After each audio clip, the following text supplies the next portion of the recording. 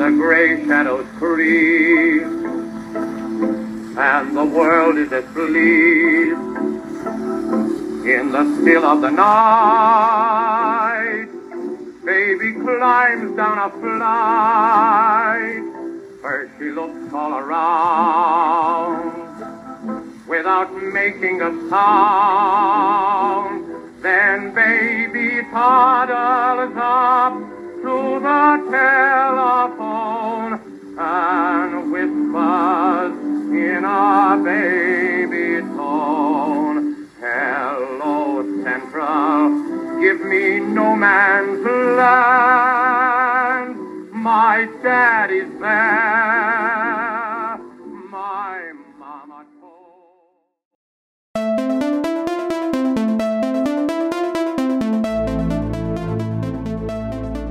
It's been 102 years since LA went through its first pandemic, the Spanish influenza of 1918, that cost the lives of close to 4,000 or more Angelenos. On today's quarantine and Skype episode of Holly Weird Paranormal, we touch on the 1918 Spanish influenza pandemic and how it parallels with the COVID-19 pandemic of today, the paranormal aftermath. East LA plays host to one of its oldest yet most haunted hospitals, the former Linda Vista Community Hospital, which now plays as a senior apartment facility. We talk about the history and the haunted history of the former hospital. So grab your crystals, your Lysol, and hold your 12-pack of toilet paper tight as we talk about the Spanish influenza of 1918 and the haunting of the former Linda Vista Community Hospital. Let's get Holly weird in this pandemic.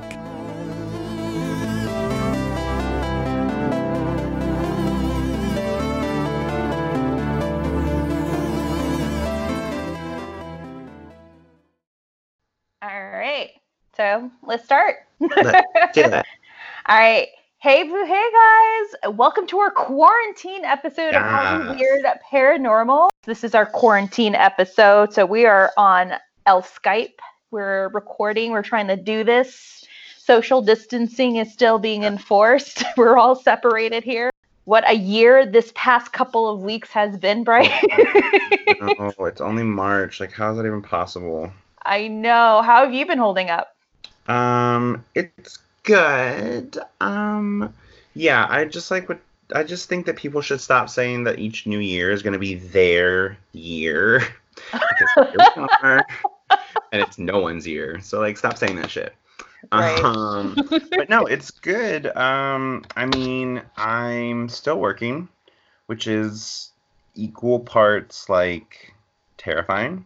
And I'm very lucky at the same time. So, you know, it's crazy. How about you? Still working as well. Unlike yourself, I'm able to work remotely. I still go into my shop once a week just to collect more material because I'm still able to work on the performances that are supposedly supposed to happen in the next month. Blink, blink, blink. Our school was in denial, so there still kind of are. We had a set of 12 shows ready to go up and perform in late April all the way through May. So we are kind of being, proactive, but at the same time, we all still don't know what's going on.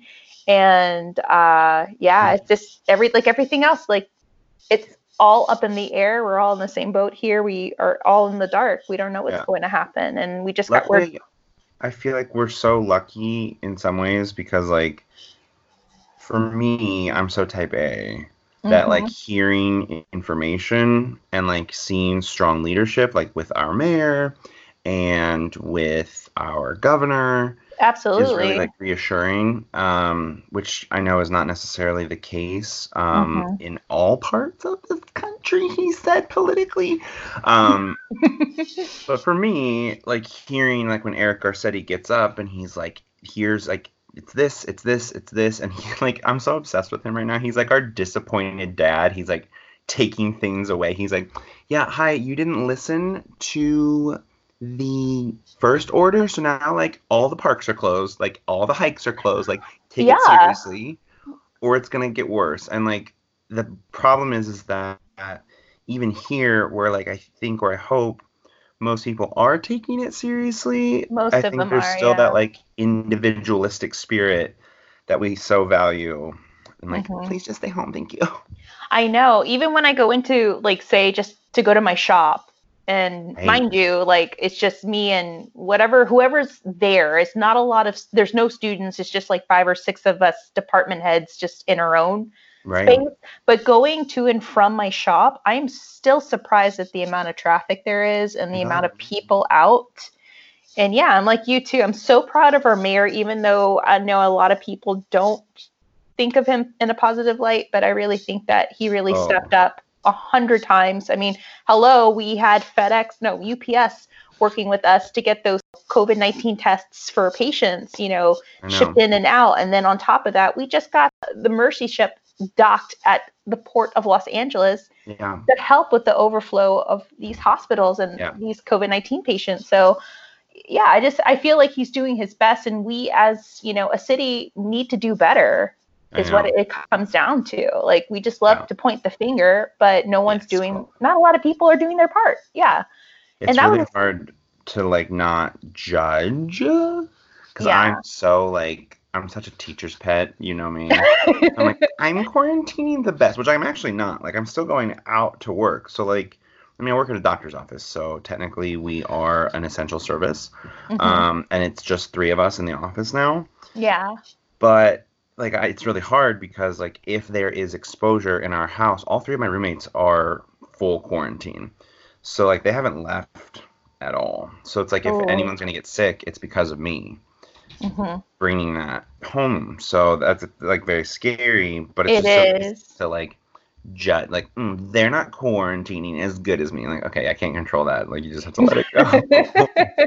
No, but you've been doing very well. You've been very proactive with it. I know you've been cleaning, you've been disinfecting everything, your shoes, everything. I basically come home and I like, here's a little, you want to get some R-rated content.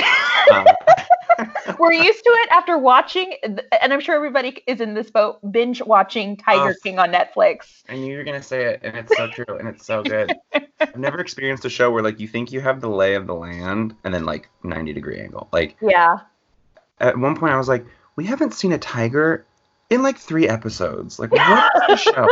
It's so good. Oh, my God, it's so good. Apparently, they're making a season 2, so, like... They need to. Yeah. You have to... Wondery came out, before the show came out, with a podcast called Joe Exotic, and I learned of that story through that podcast. So if you guys were hungry for more, no pun intended, you guys can listen to the Wondery season of Joe Exotic, and it's really, really good. But yeah, if 2020 was a person, it would definitely be Joe Exotic.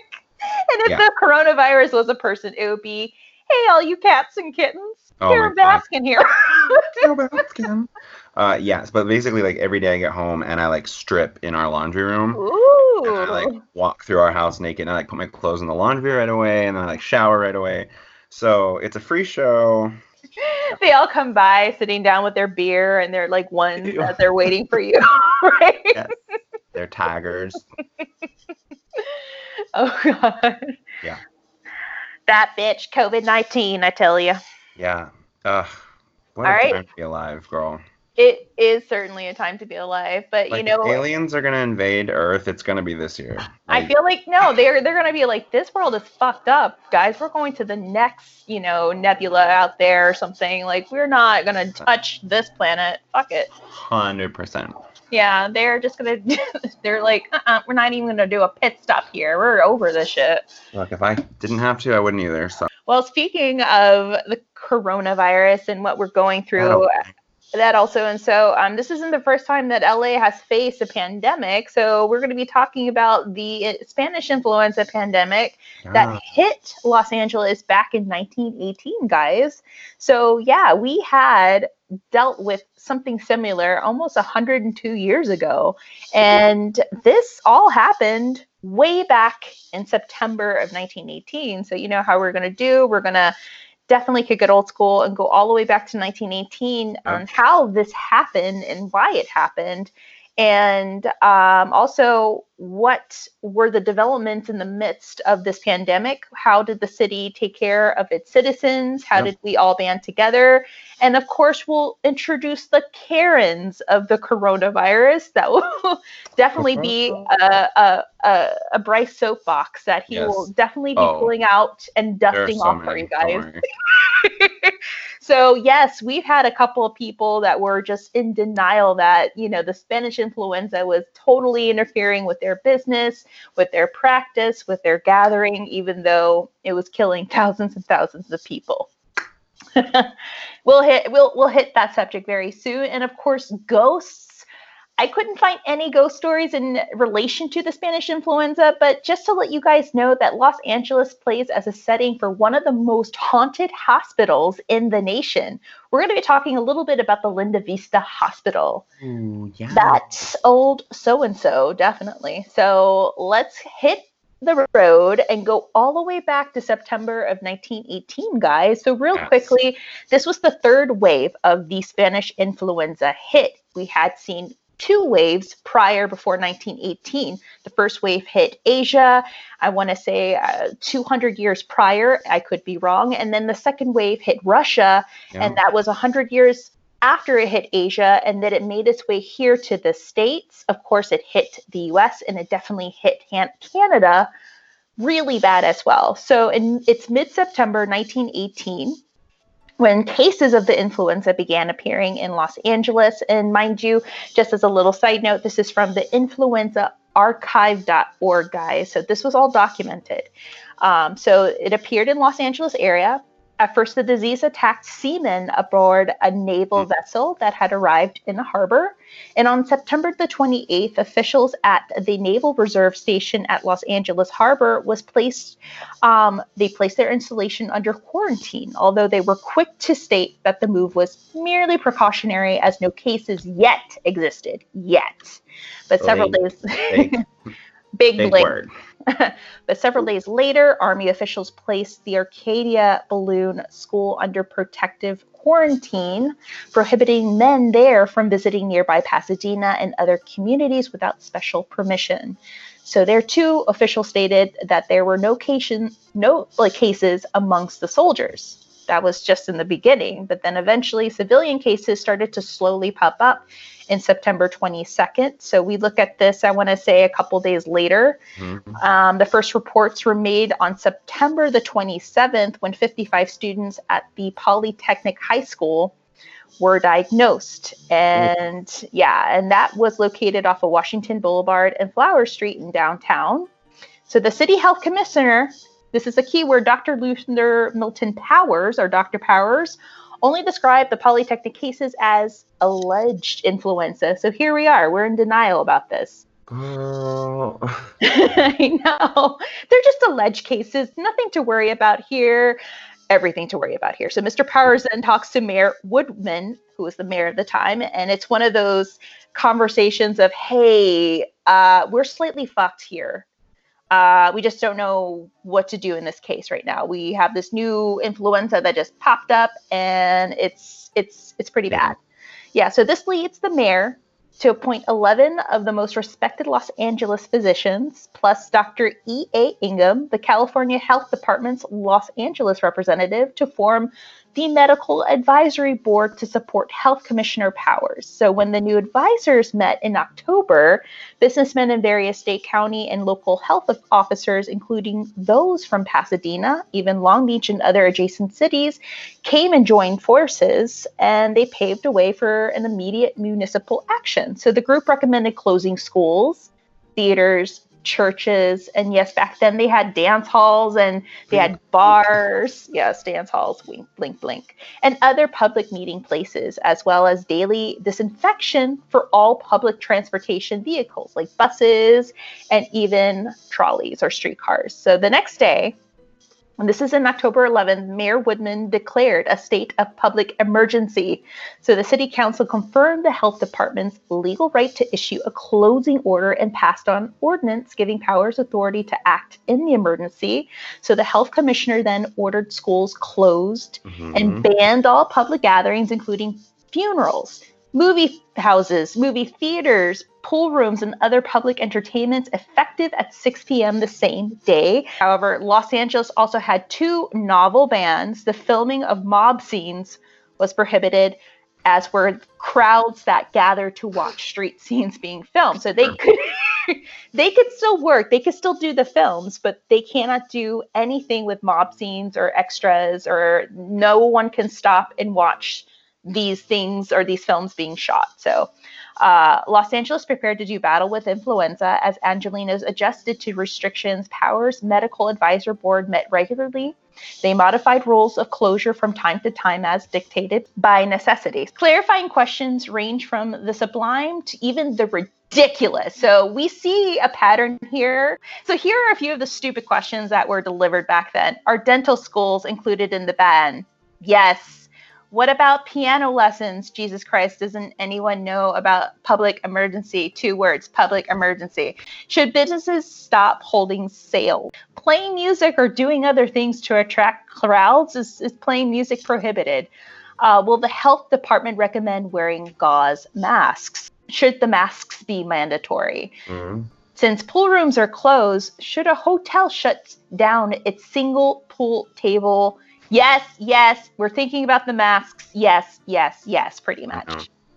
So tracking the epidemic, the health department quickly began issuing daily statistics to show the number of reported new influenza and pneumonia cases and deaths.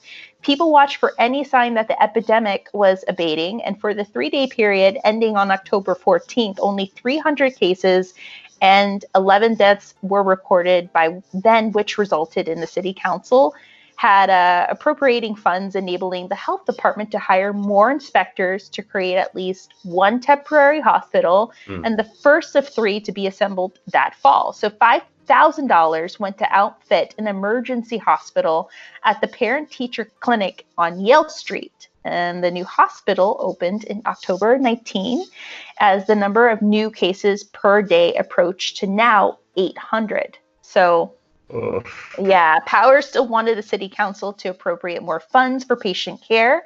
And when he declared that people in the Harbor District needed an emergency hospital close to their homes, the city council came in with $4,800 for a 35-bed emergency hospital in the Women's Clubhouse in San Pedro. Damn. Yeah, so in October 19th, Powers was back asking the city council to fund 3 more part-time positions to visit the sick. And I'm really liking Powers at this point because he's really trying so hard to control this pandemic. Then in the mid-November, during that month, Powers realized that many more poor patients lacked a place to fully recover after being discharged from the hospital. So after you're okay, you're fine, you still, weren't fully, recovered. You're still sent away. Like, your body is still trying to gain its strength, and they were needing more beds. So you were kicked out once you got a bill of health. Damn. So the city council agreed to an emergency appropriation, this time to the tune of $10,500, used to convert a vacant hotel into a 100-bed hospital for the poor. And on October 23rd, the Los Angeles Times ran a statement from California Governor William D. Stevens calling for voluntary mask wearing for all as a way of controlling the epidemic. So now we're also dealing with the masks. People were on a tizzy about the masks. So, and it's not just the masks that people were having a problem wearing. It's just that other people, this is when the Karens start coming in. We start seeing the church coming in. Well, the masks are being enforced now. That means that we can do social gatherings. And and the city council's like, God damn it, what part of no, do you not understand the N or the O? And then we see the the Theater Owners Association coming into play because they think, well, if we can wear these masks and we can keep our businesses open, we can keep movie theaters open, and you have the details on that as well. Yeah. Well, let me just start by saying quickly that it's a little jarring to me that we have really not learned or changed that much in over 100 years. No. after researching this, I was really shocked. Like, I got chills. Like, this parallels so much with what we are going through right now as a society. And the thing that's like so crazy is that in some ways that's just the nature of a pandemic. So a lot of the similarities, I think, too, are echoed throughout all pandemics. Like a lot of the AIDS crisis in the 80s and 90s is really similar. So it's just really hard because you're like reading these, like as I was like reading through some of the information this week, it's just like, oh, these articles, a lot of articles that are being run right now, even in like the LA Times and all of that, like LA Weekly, all of these places, they're like about COVID-19, but they're constantly citing Spanish influenza because they're mirroring so close. I'm sorry, I should say the influenza of 1918. Spanish influenza is a lightly problematic. Right. Calling it the Chinese virus, but like no big deal. It's fine. It comes from China. China. Sorry, y'all. Yeah. Disclaimer: I'm about to get real political, so just like sorry about it.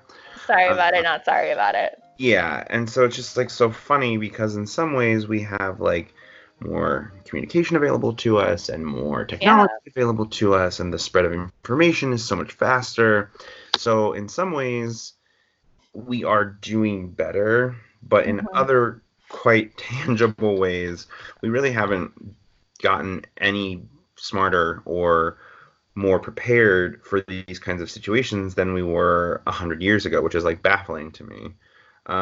Especially working in the medical field where like every day we're like experiencing like these medical breakthroughs and like pushing the edge of like what is medically possible. And so it's like, well, you know that we have more like medical science, and yet we are not prepared for very much what could be, you know, a global altering event. And so it's just funny that like even the way that it was reported in some of these articles that you can get from like UCLA archives and things like that, you could just pick and choose between like an article published today and an article published in 1918. Like what the fuck? Tiny soapbox over it's time. Yes. So one of the things, I guess I'll address them separately, but the film industry is quite interesting, their response, because a lot of them, especially at that time, the industry was so driven by like these names, which is still true, I think, today. But like, for example, Charlie Chaplin. Oh, yeah. Listen to our episode on him. He is like the go-to person in Hollywood. And part of that is because he's not only the most recognizable, highest paid actor of the time, but he also is in charge of the largest production company now at this point. And Charlie Chaplin Studios, right, his opinion at this point in the industry is a cornerstone. It's not just like, you know, now we sort of have celebrities who get up and they say their Oscar speech and they have their opinion. I think Joaquin Phoenix is a really great example from this last Oscars. Yeah. A lot of them, Michelle Williams also comes to mind, on her speech for the Golden Globes, using those platforms to like get a message that's important to you across. But because it's such a saturated market and because everyone has Twitter, it doesn't have quite the same effect that it did then, where at the time Charlie Chaplin was like, oh, I have a movie coming out, we shouldn't be shutting down movie theaters, as you mentioned, because we can take precautions. And if you shut them down, which by this point, by the fall of 1918, roughly 90% of movie theaters across the country had been shut down. And so his contention, selfishly driven by greed, capitalism, beep, beep, beep, was that, you know, you're killing the industry, not just like my movie, even though it was 100% just his movie. But, you know, he was concerned that by shutting theaters down, and he specifically was referring to movie theaters, but the sentiment is reflected in New York, which I know we're mostly talking about LA, but New York didn't shut Broadway down in 1918. They still kind of, like you had mentioned, were like, oh, well, we're taking precautions and we're having people wear masks, and it's fine. And so this sort of like need to keep the industry alive, and they didn't have the luxuries that we have of like streaming services and things like that like let us experience art in the comfort of our own homes. Oh my God. You're seeing like tour museum, Broadway shows for free, like anything on Netflix, anything on, it's all free. Like even a lot of newspapers are lifting their paywalls right now so that you can access information for free. So again, we have the benefit of technology that's like kind of helping us a bit. Yeah. But at the time, the film industry in particular was really adamant, and there was this sort of sentiment around the entirety of this coverage in the news media of the flu not to bring down morale. And I think that we're seeing that as well. And as we talked about, sorry, I know this is quite rambling, but as we talked about in the Charlie Chaplin episode, so many of his movies and the movies of that time were funded and sort of propagated by the government to boost morale. You see that all through the Depression. You see that all through World War I and II. We see that with Shirley Temple. 100%. Yeah. Weird device used by the government of like, we give you the airways for free. You kind of have to say what we want to say. And so there's this idea. It's why we call the flu of 1918 the Spanish influenza, because all allied countries had forbidden it to be reported on because it was such a problem in Europe at the time, because trench warfare is a fucking nightmare, as you know. And the sanitary conditions of that were already so bad, and so the flu was ripping through the army. The military, I should say. And in an effort to like keep morale up, they weren't allowed to report on it. But Spain was a neutral country. Spain was a neutral country in World War I. And so they were able to report on it factually. And so it was labeled the Spanish influenza because it was the first place that it was reported on. But like it didn't originate in Spain.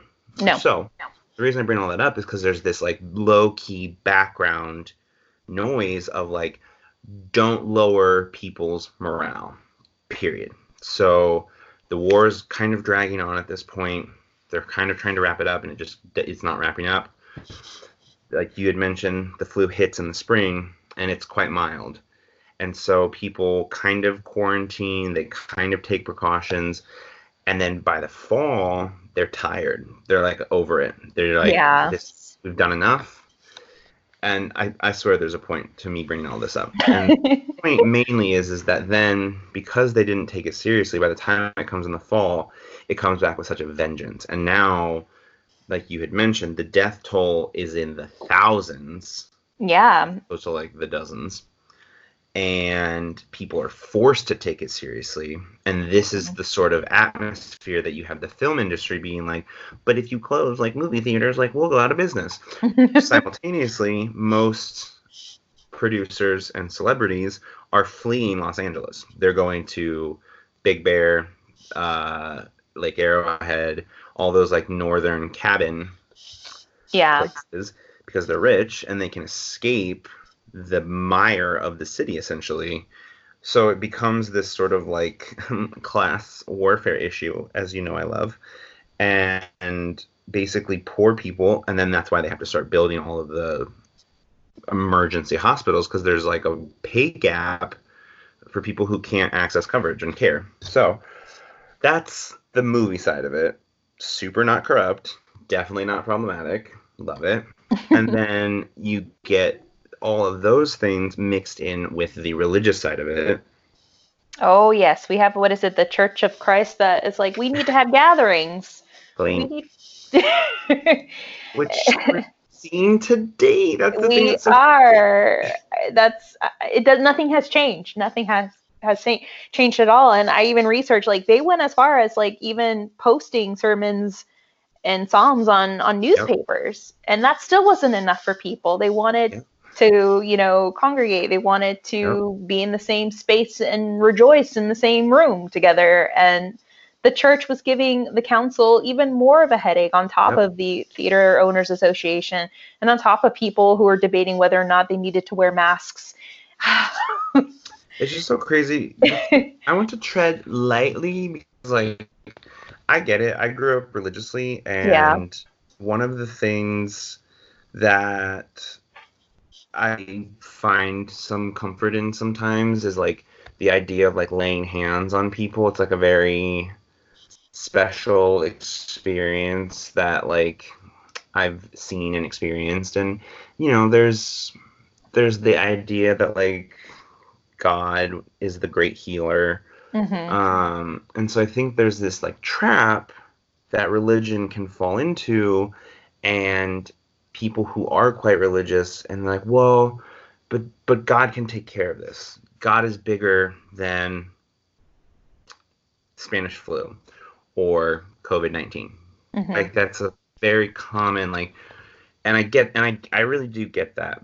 But counterpoint, well, I think that what sometimes gets lost in that translation, and what we see now repeating itself, that we can look back to, like you were saying with the epidemic in 1918, is that people's reason sort of goes out the window in their, like, fervor to worship and to, like, have religious zealotry and all of these things. And I think the answer to that, for me, is that God also, if you believe in that, then gave us knowledge and gave us, like, technology and gave us the ability to, like, reason and process things. Right. So, like, maybe the answer is that you listen to the scientific experts. Like, maybe your ability from, like, a divine power to reason and, like, process and protect yourself is his answer to your prayer. Like, that's the thing that's always baffled me. It's like, well, we're still going to meet. We're still going to congregate. You hear the president now.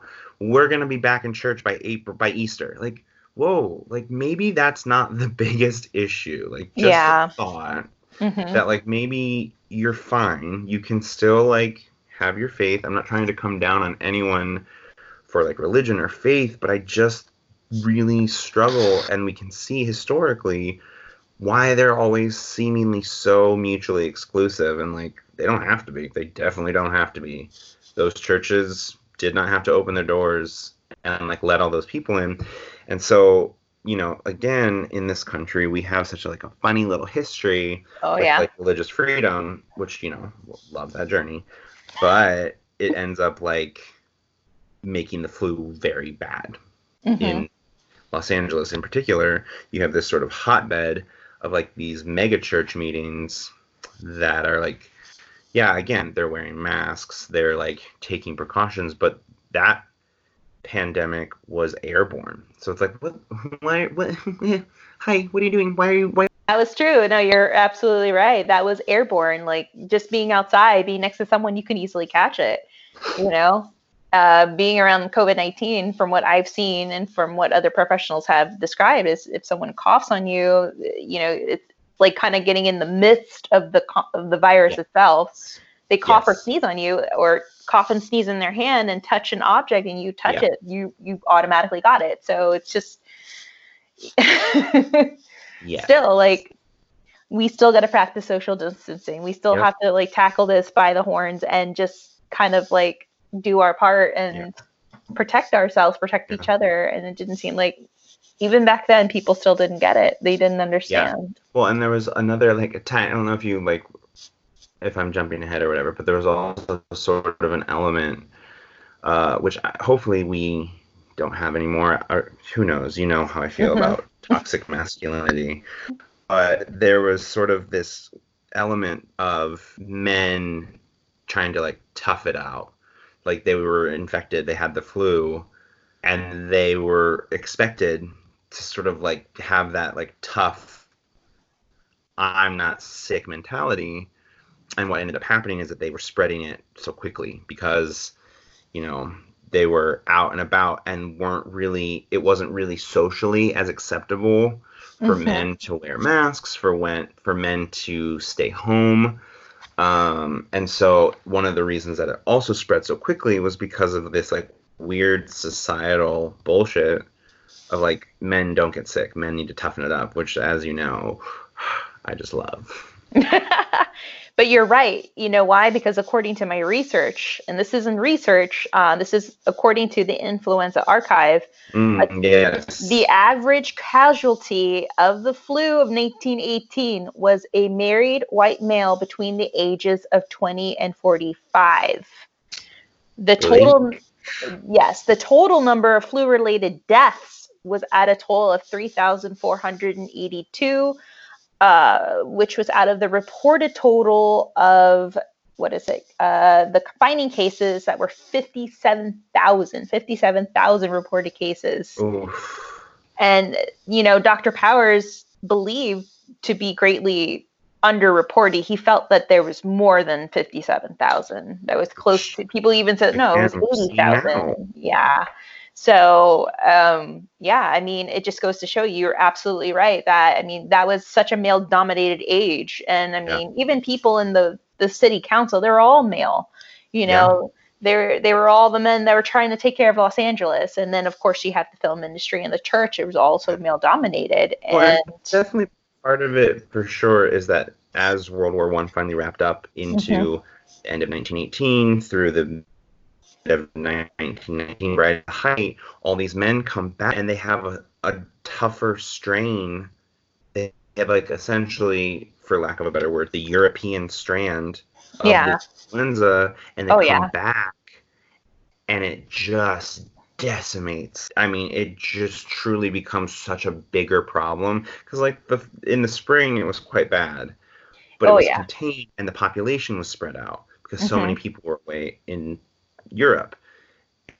They come back and they're still sick, and now people are tired and they don't listen, and it's so much worse. Oh yeah, it got really worse. I want to say March through April of 1919. Yes. That was the worst that was reported back in the day. And yeah, like you're right, people just didn't listen. They were already tired of being quarantined and being stuck in the house, having to deal with their children and trying to teach their children. They wanted to be out. Kids right now, like shout out to our listeners and to our friends with kids, because y'all are the real champs. I don't know how y'all guys are. I know my sisters. First off, my older sister has 3 children, 2 in which live with her. The other one lives in Austin. She's grown and married and stuff. But she has 2 children, and unfortunately her husband cannot help because her husband, my brother-in-law, is an emergency ER nurse in New Orleans, and he has to live in a separate house because from what we discovered 2 days ago, 2 people out of his staff now have COVID, and he cannot bring that into his house. He cannot at all. So now it's in a different location, and it sucks because he can't help, my sister with the kids. He has to work these crazy 10, 12, 13, 14-hour shifts. Shout out to our listeners that are nurses. You guys fucking rock. Seriously. It's insane. I mean, I text back and forth with my sister, even with him, and Jesus, man, you guys are definitely also another group of heroes. And that's why I made it a thing, man. Every single day I sew 6 to 8 masks that I am sending out to like clinics and hospitals, and because you guys are suffering but helping at the same time, and we feel you, man. You guys are not alone. We love you guys so much. We're so appreciative of what you guys are doing. And I think that's the thing that's like brought me the most, hope or the most sense, because I just cry like every day. Shocker. But it's like that thought of like, okay, but this is like what we can do to help like our brothers and sisters in the health industry, that like they need our help. And they don't need us to like go there and be in their way or like distracting or like a patient that could have been someone who really needed their help. They need us to just like stay home, to just so easy. Bored. It's so simple. Just stay home. Just be bored. It sucks. It does. It really does. And like, we will all have PTSD from this. We really will. I already feel the ways that it is affecting me. Every time I bring things home from the store and we just start wiping them, I cry every day. So like, and there's just all these like little things that like are not normal, and they are our new normal, and it's gonna be very difficult. But like, if that's what we have to do so that like this goes away, then like that's what we have to do. And I was thinking about this as we were getting ready, like to record. You know, it's weird because you and I were recording in California, and so we are kind of one of the early adopters. You know, there are other states who aren't quite to the point that California is yet. And if you're listening and that's your case, I would just strongly, without trying to incite fear, but instead trying to incite hope, that like, no, it's fast. And within days, we went from I was at Disney 2 weeks ago.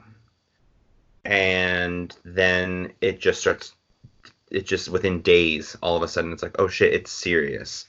And so, again, not to make anyone afraid, I'm actually not afraid because it's nice knowing that there are plans in place. Mm-hmm. But, you know, I would just lightly recommend that, like, if your state isn't at a place that's doing that, to just, like, start mentally preparing yourself for what that looks like. And just, it's fine. It really is fine. But just know that, like, this is where we're headed. This is where we're going to be for the next couple of months. And, like, again, we can look and see, like, we have the gift of history. Mm-hmm. So, like, we can use that. So then let's do it. Then let's, like, use history for once. No, you're right. October, I suppose. Like it is too. History does tend to repeat itself. We just have to learn from, you know, past actions and past efforts, you know, to improve for the next wave. Yeah, it'll just be very interesting to see where we are at, because we're now, you know, so San Francisco was actually about 5 days ahead of us. So Los Angeles, we're now, I think, an official week into the order, like the actual stay-at-home order. And then over this past weekend, it actually escalated because people didn't listen. And so then that was when Eric Garcetti was like, hi, I wasn't joking. Like, you have to take this seriously. Like, yeah, because pictures surfaced of the freaking Santa Monica beach. The beach. Packed. The fucking Runyon. It was packed. And people were like, well, we're outside. Yeah, but you're still not 6 fucking feet apart. Like, are you fucking kidding, Karen? So now all of our public parks are closed. All of our hiking trails are closed. Yeah. All of our beach fronts are closed. So again, it's hard because in some ways we value our individualism and our freedom so much. Oh, yeah. And like Eric Garcetti is like our disappointed dad who's like grounding us and taking the keys away and telling us we can't go to prom. Like, I really do get it. It sucks. But like... They're always going to be there for us. They're always going to be there. After all this, the beaches, the mountains, Runyon Canyon, doing it for the gram, it's still going to be there. Have you noticed, like, I don't know how much you've been outside, but I've been running, which, like, that is how you know the world is ending. If I'm running, like, girl, we're in trouble because I fucking hate running. And yet here we are. Are you okay? I don't know. You're running? Guess not. No. What time in the morning are you running? Are you running in the evening? No, in the morning. Are you running away from something? No. I know, girl. Girl. That's how desperate it is. I know. But it has been beautiful. I mean, it's honestly been the most beautiful weather I've ever experienced in LA. It's because there's a lot less people driving now. All that smog is dissipated. You can see the city line from afar now. Insanely beautiful, and like it's just kind of a little wake-up call. Like, I hope we take it. You know, I keep saying this little like pandemic is a pressure cooker, and it's just highlighting all of the things that like kind of weren't really working for nature, for the economy, for ourselves as people. I mean, there are lots of parts of my personality that are like bubbling up to the surface that I'm like, oh yeah, you can't keep doing that. And it's just like highlighted because you're in quarantine. Yeah. So it's very interesting, like how interpersonally we're really having to like fight for connection, and it like makes you really appreciate that, but it also highlights like how we can make ourselves. And yes, this is just evolving into my therapy session, so I apologize. No. We all need to sit down and we all have to listen to it. We need to talk about it, and that's part of the process, That's why I'm so happy that we're sitting down, even though we're not in the same room, that we're recording together. I'm trying not to cry because I miss you so much. I know, don't cry. But you can cry too. It's okay. I won't, because this foundation was literally $50, and yes, I woke up and took a shower and put on makeup on for the first time for the sake of putting it on. I just wanted to feel just normal and not look like I am a person that has definitely hit the edge. So, yeah, but it's good to talk about it. And here's the thing is like the main, like I said, if we can learn from history, is that like people aren't still fighting Spanish influenza. Like that, it's not like we still can look at it and be like, I think that's one of the main differences, is that we can look to this and that like the measures that they finally took worked. They did. And so we don't have people who are still infected by the same strand of flu as they were in 1918. And so it's tough and it's like shitty, but like we have hindsight to see that like it can work. It's not the exact same as like HIV or AIDS. It's not something that we'll be dealing with for hopefully generations. Like it can be done. It can be dealt with. We just have to kind of like stick together and think about other people and kind of show that we really are an evolved species, Absolutely. Couldn't have said it better, girl. But it's hard. It's sad. I miss you too. We miss sitting down and chatting and definitely producing for you guys, but don't worry, we're still going to produce more. Don't worry, and well. Just like on that note, to everyone that's like reached out and like checked in on us and just been encouraging, like it's so sweet and so appreciated, and I can't say like thank you in a worthy enough way for how genuinely touched I am by everyone that's just been like, are you guys okay? Is there anything that like, can be done? And I don't know. It's just when you find community, especially now when it's like so hard to have community and you still like find little pockets of it, it's such a special feeling, and I feel very blessed and very lucky by that. Me too. We're very thankful, and we're so happy that you guys too are doing super well. No, me too. I'm so glad that you guys have reached out. I'm so glad that, we still keep in touch. And if you guys, just want to say hi, you can always do that on Instagram and on our Gmail.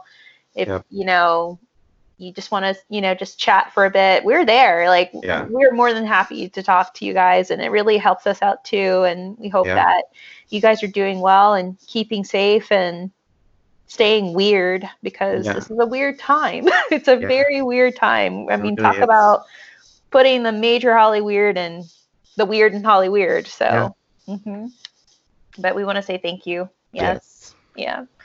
And we're just so happy to get to know you guys even more with this going on. So, under these strange circumstances. So strange. I'm stripping in my own home. That's nothing's normal.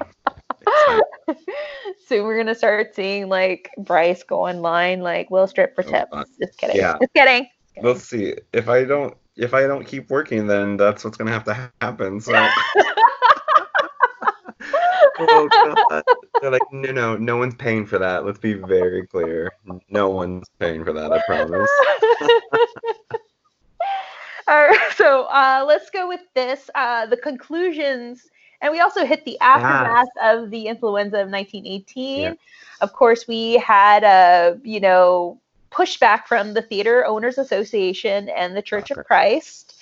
They we're still very persistent in keeping the movie theaters open. But of course, like you said, Bryce, there was a drop of flu cases in early December of 1918, and it allowed a conditional recession of the quarantine, but it was reinstated within days when a new surge of infections filled the hospitals again. And of course, I mean, we hit the worst of the worst in April of 1919.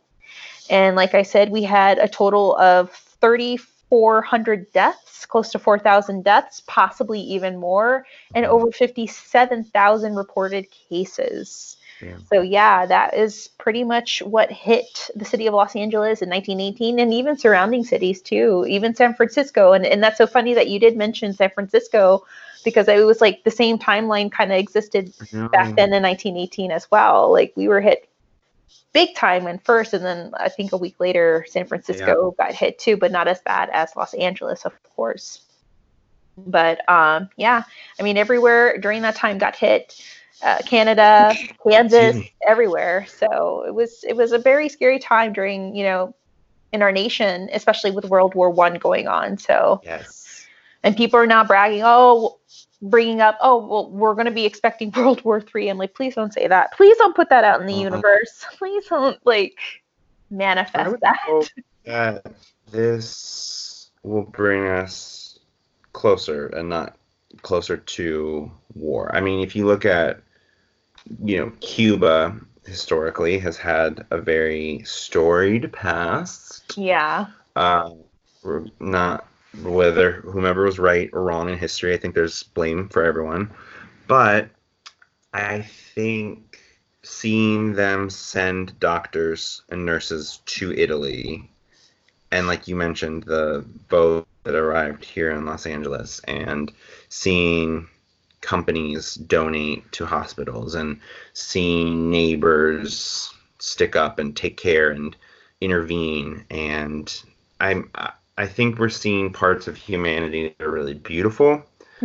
And I'm hoping that, you know, our instinct, if you look at the toilet paper shortage, oh my god, I can't even think about that. I know, but because ultimately, if we don't self-correct, we really are like Lord of the Flies. Like, we really will devolve into like tribal chaos quite quickly. Yeah. If to our own devices. But I think within each of us, we have the ability to fight that and to be better than that, and to like look out and help our fellow man. And I think we're seeing that now, that the initial fear of like, what does it mean to be on quarantine? Yeah, it's a scary word, but like, you just got to stay at home. It's fine. You don't have to stock up. You can, if that makes you feel safe. But like, you're fine. I went to Target on Saturday and I wore my little mask and I wore my little gloves, and everything that I wanted was there. I got my goldfish crackers. I got my vegetables. We're going to listen to Bryce's nutritional value right here, guys. Oh. What kind of goldfish crackers? Do you hit the old school goldfish crackers, or do you do the rainbow, the pretzel, or the jalapeno? I do the flavor blast. I like my mouth to bleed. Yeah. Great. It's really great.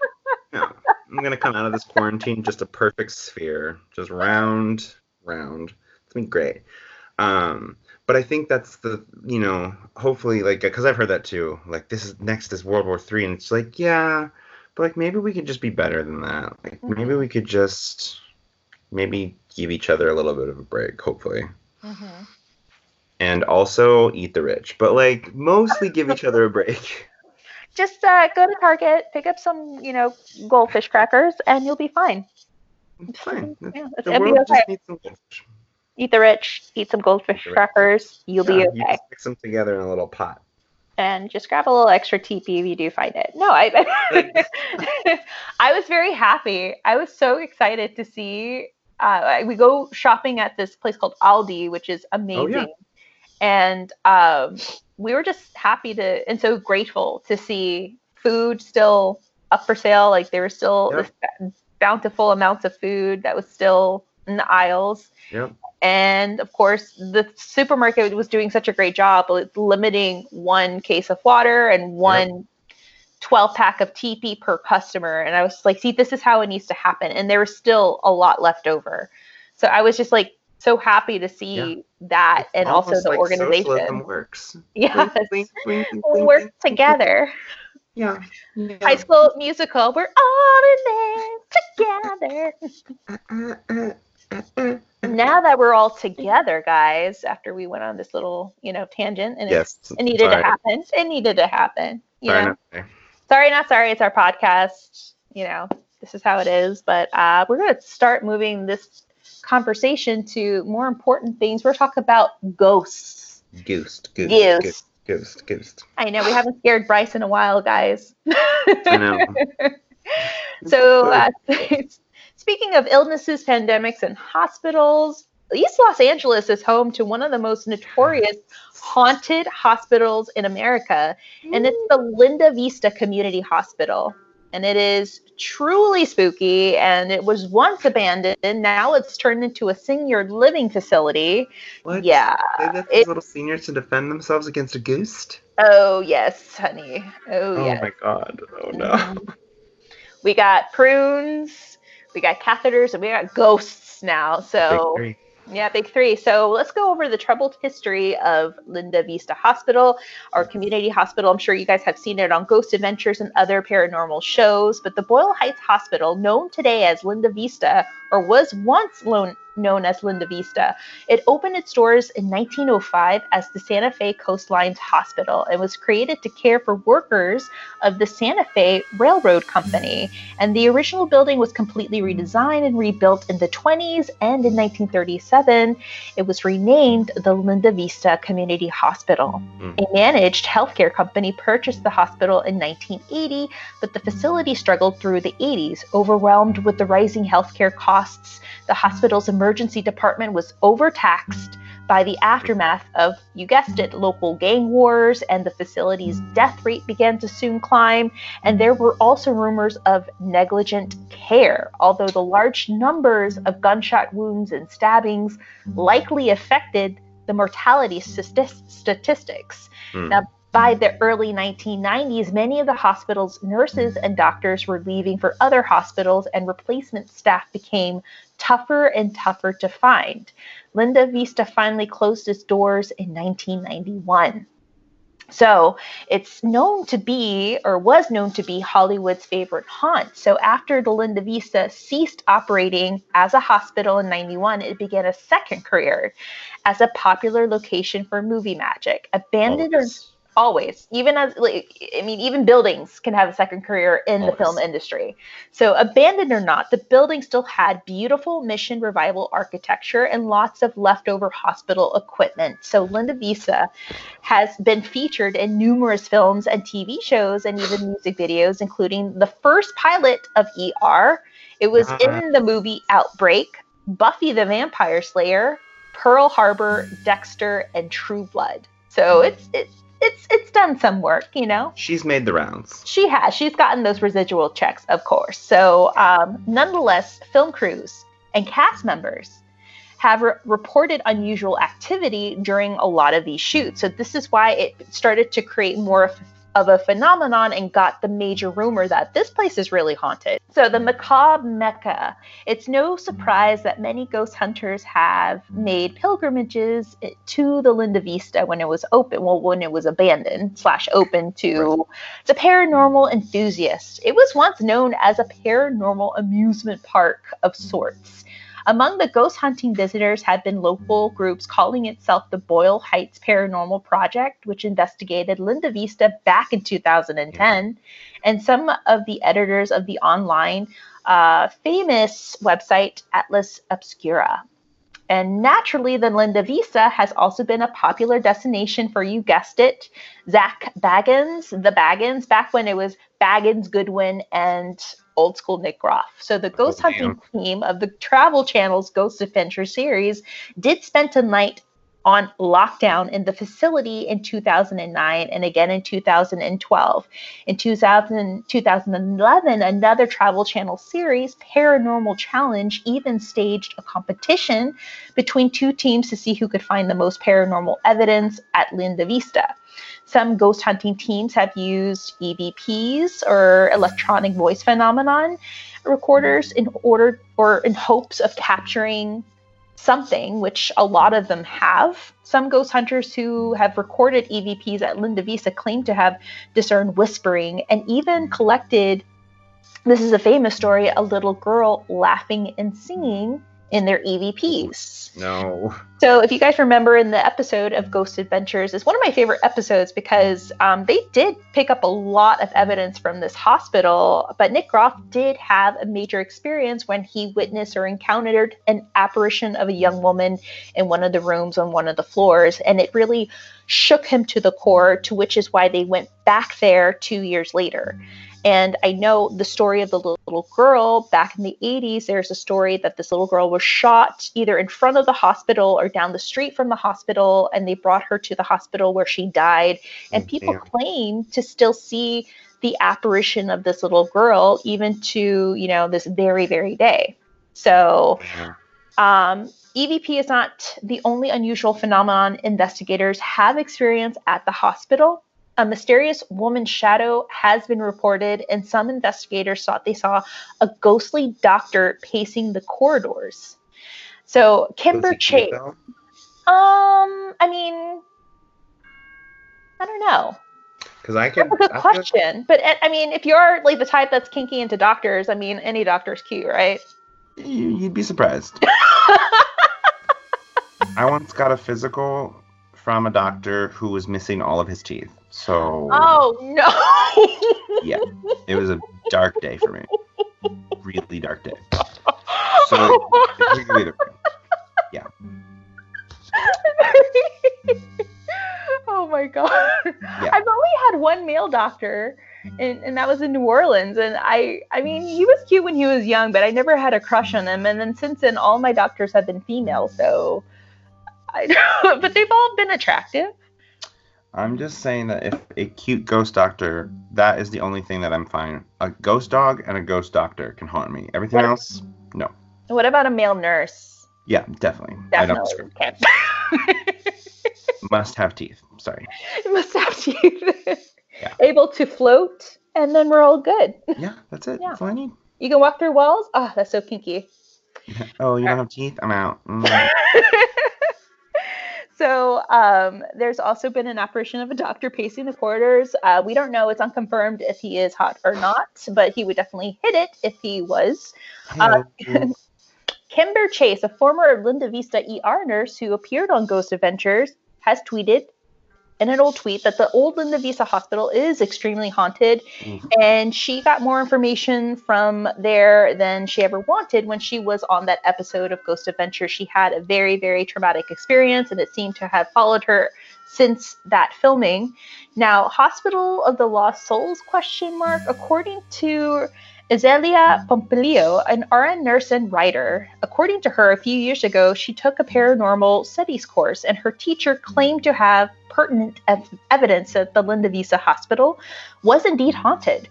She said that with the help of a spiritual medium, she was able to go into the hospital and clear it of all of its lost and fragmented entities and ghosts.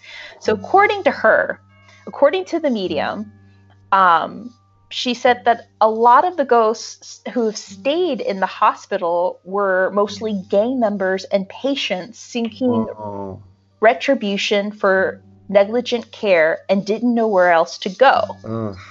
So when they passed, their souls lingered because they just were in shock. They didn't know where to go. There was a lot of chaos in and out of the hospital. So she was able to go in and clear a lot of this chaos, but it seemed like a lot of those ghosts still tend to linger in the corridors of Linda Vista. Wow. So back in 2012, as it goes in this damn city, whenever a thirsty land developer sees a building that's abandoned, of course they're going to build something on top of it. Condos. Oh, yeah. So first they wanted to build condos, but no, a senior living apartment stands in its place today. That's kind of cute, yeah. Yeah, so they did a lot of renovations. Like, they did some major reno and demo of that location. So, of course, when you're shaking the bones of the skeletal structure, you're going to raise some spirits that don't want to leave or are severely rooted into this hospital. So, according to security guards, one in particular claimed to have seen several, this is just what he claimed, on a night watch. He was walking and doing his rounds, and he comes to the basement, and he sees a pile of dead bodies. He runs out. He calls the cops. No. He tells the cops, the bodies are in this basement. I don't know what happened. They go in the basement. There's nothing there. No. So there's dead bodies? Oh. Dead bodies, which could be linked to the negligent care. There was so much death that it overwhelmed the hospital, that these bodies just kept on piling and piling and piling. And a lot of times, these were bodies of individuals that were homeless, and they didn't have any identity. They didn't know what to do with them, so they just kind of brushed them to the side. Oh. If you go to the Los Angeles coroner, I mean, they have bodies there in bags that haven't been identified for many years in freezers. Yes. That is so sad. So that happened. There's also been security guards who have stated that they've seen shadowy figures roaming around the building, even in hallways that they can see on their cameras. Oof. One security guard said that, here we go again, he saw a man dressed in a white doctor's coat, staffed with a stethoscope and glasses, looking down at him from one of the windows. No. Is he cute? I don't know, Bryce. Is he wearing a shirt under his doctor's coat? All right, so new tenants have reported the lingering stench of burning flesh in the halls. Oh, God. The original Linda Vista Hospital had a crematorium. Oh.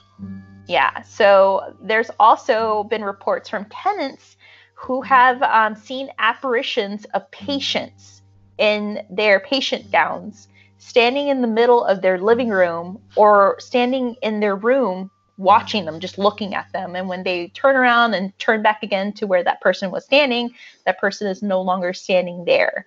One tenant in particular claimed that he lasted in his apartment for barely a week after he, quote unquote, saw a 6-foot shadow standing in the middle of his room, staring at him as he was sleeping. Oh my God. Yeah, so there are... I like the 6-foot part, but... I mean, he is tall, dark, and I don't know if he's handsome, but I mean, would he 2 hit out it? of 3 is not bad. Okay. I'm very single in the quarantine. Let's just be very clear. You would let a ghost tocas you during the quarantine? I mean, maybe not on like this day 7, but like come to me at like day 17 and let's see where we're at. Would you pull out a Ouija board to do a booty call with a ghost? No, okay, no. Maybe there's not enough days in quarantine, but. Oh, really? Not even day number quarantine number, like what, 107 maybe, or maybe Nope. 78? Nope. Okay. The ghost is gonna have to come on his own. I mean, oh. Even if the Linda Vista was never really haunted, its macabre legacy will probably linger for many, many years to come. It might eventually be forgotten, but unquiet spirits still lurk within the corridors to many of the tenants that live in the apartments.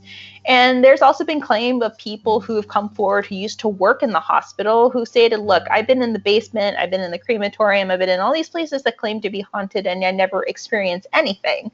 But then again, there are other people too who might embody certain sensitivities and gifts who can or have had the ability to make communication what is there. So yeah. Who knows?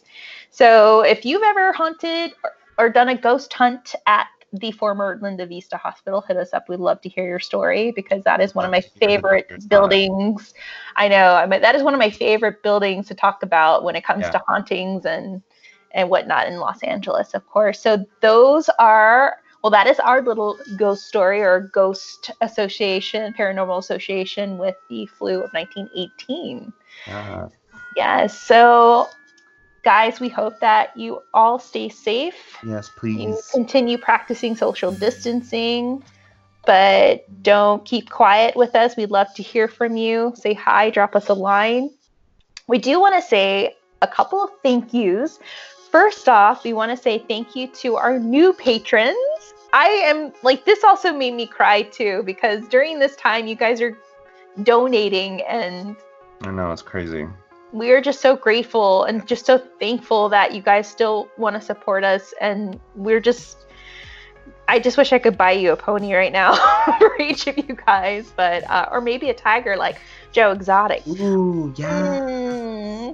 All right, so we want to say thank you to Sylvia Gardner, Kara, our girl Josh Matthews, and Connie Moreno. Thank you guys so much for your so sweet donations and also for joining our Patreon. Guys, we're still keeping up with the Saturday Night Ghost Club. It is still in effect. You guys, if you want more ghost stories in your quarantine, then I highly recommend that you head on over to www.patreon.com/Hollyweird Paranormal. And for as little as $1 or more a month, you can enjoy these true ghost stories that I've collected from acquaintances, coworkers, people off the street, or friends. Everyone does, of paranormal stories. And I just collected one from one of my meetings last week at work. And amazing. Luke and our new stagecraft guy had experiences at the El Portal Theater. Oh, yeah. That's like right across the street from where I used to live. Yeah, off of Lankershim. So apparently that theater is super haunted. Luke is the type of guy, and you know Luke. Yeah. He's our lighting designer at our school, but I was asking him, like, you don't happen to have any ghost stories of some haunted theaters? He's like, oh my God, I have several from this one particular one in North Hollywood. And I was like, wait, which one? He said, El Portal. I said, no way. And then he tells me his story, crazy story. I pan my phone to Jeff, who walks into the room, and Jeff is like, that place is fucking haunted. And he's like, I usually don't believe in this stuff, but after working in that theater, damn, I believe that there's something out there. So he shared his experiences. So that story is going to go up, guys. Not to mention, I kept an Easter egg of stories for Saturday Night Ghost Club. I sat down with Helen, who is the marketing manager of the Madame Tussauds Wax Museum in Hollywood, and she gave me a couple of ghost tales, guys, that you definitely need to listen to. They're scary. Oh yeah, definitely go and venture to our Patreon page, browse around, and if you want to donate $1 or more, even just for this month of March, or just for 1 month or 2 months or 3 months, you can do it. And you'll be given some Hollyweird goodies that are definitely disinfected. So don't worry. They're healthy. I make sure I spray Lysol and, coordinate everything with gloves. So don't worry about that. Also, you can find us on Instagram and Facebook at Hollyweird Paranormal, and on Twitter at HWP Podcast. And we are also redeveloping our online store. So we are definitely producing some Hollyweird merchandise. Ooh. We're going to be coming out with some No Me Toque shirts. My husband is designing them. Shirts are fire. Yes. So we're teaming up with him. He's under the pseudonym Noisy Project, and if you guys are not following him on Instagram to see his designs, and I highly recommend. Good. So yeah, we're using his designs. We're going to be selling those designs too, and yeah, so we got a lot of great spooky merch coming your way very, very soon, of course. And I wanted to get merchandise too that could fit everyone, from a size extra small to even a size 5XL. Well, guys, till next time, we're going to be doing a listener's tales. So we definitely want to get your stories. We have a couple, and we do have one recorded. If you want to send us your stories, you can at hollyweirdparanormal@gmail.com. I know y'all have time. Y'all are in your house. Right, story time. You can. You could type them down, or you could grab your phone and use your voice memo, record your story, and just email it to us. It's so simple. We've had a couple of you guys do that before. So yeah, we'd love to listen to it. We'd love to scare Bryce with it. So I will. Well, guys, till next time, stay safe, stay healthy, and always stay Hollyweird. Bryce, do you have anything you want to say? Bye. Bye. Oh, we miss hearing that.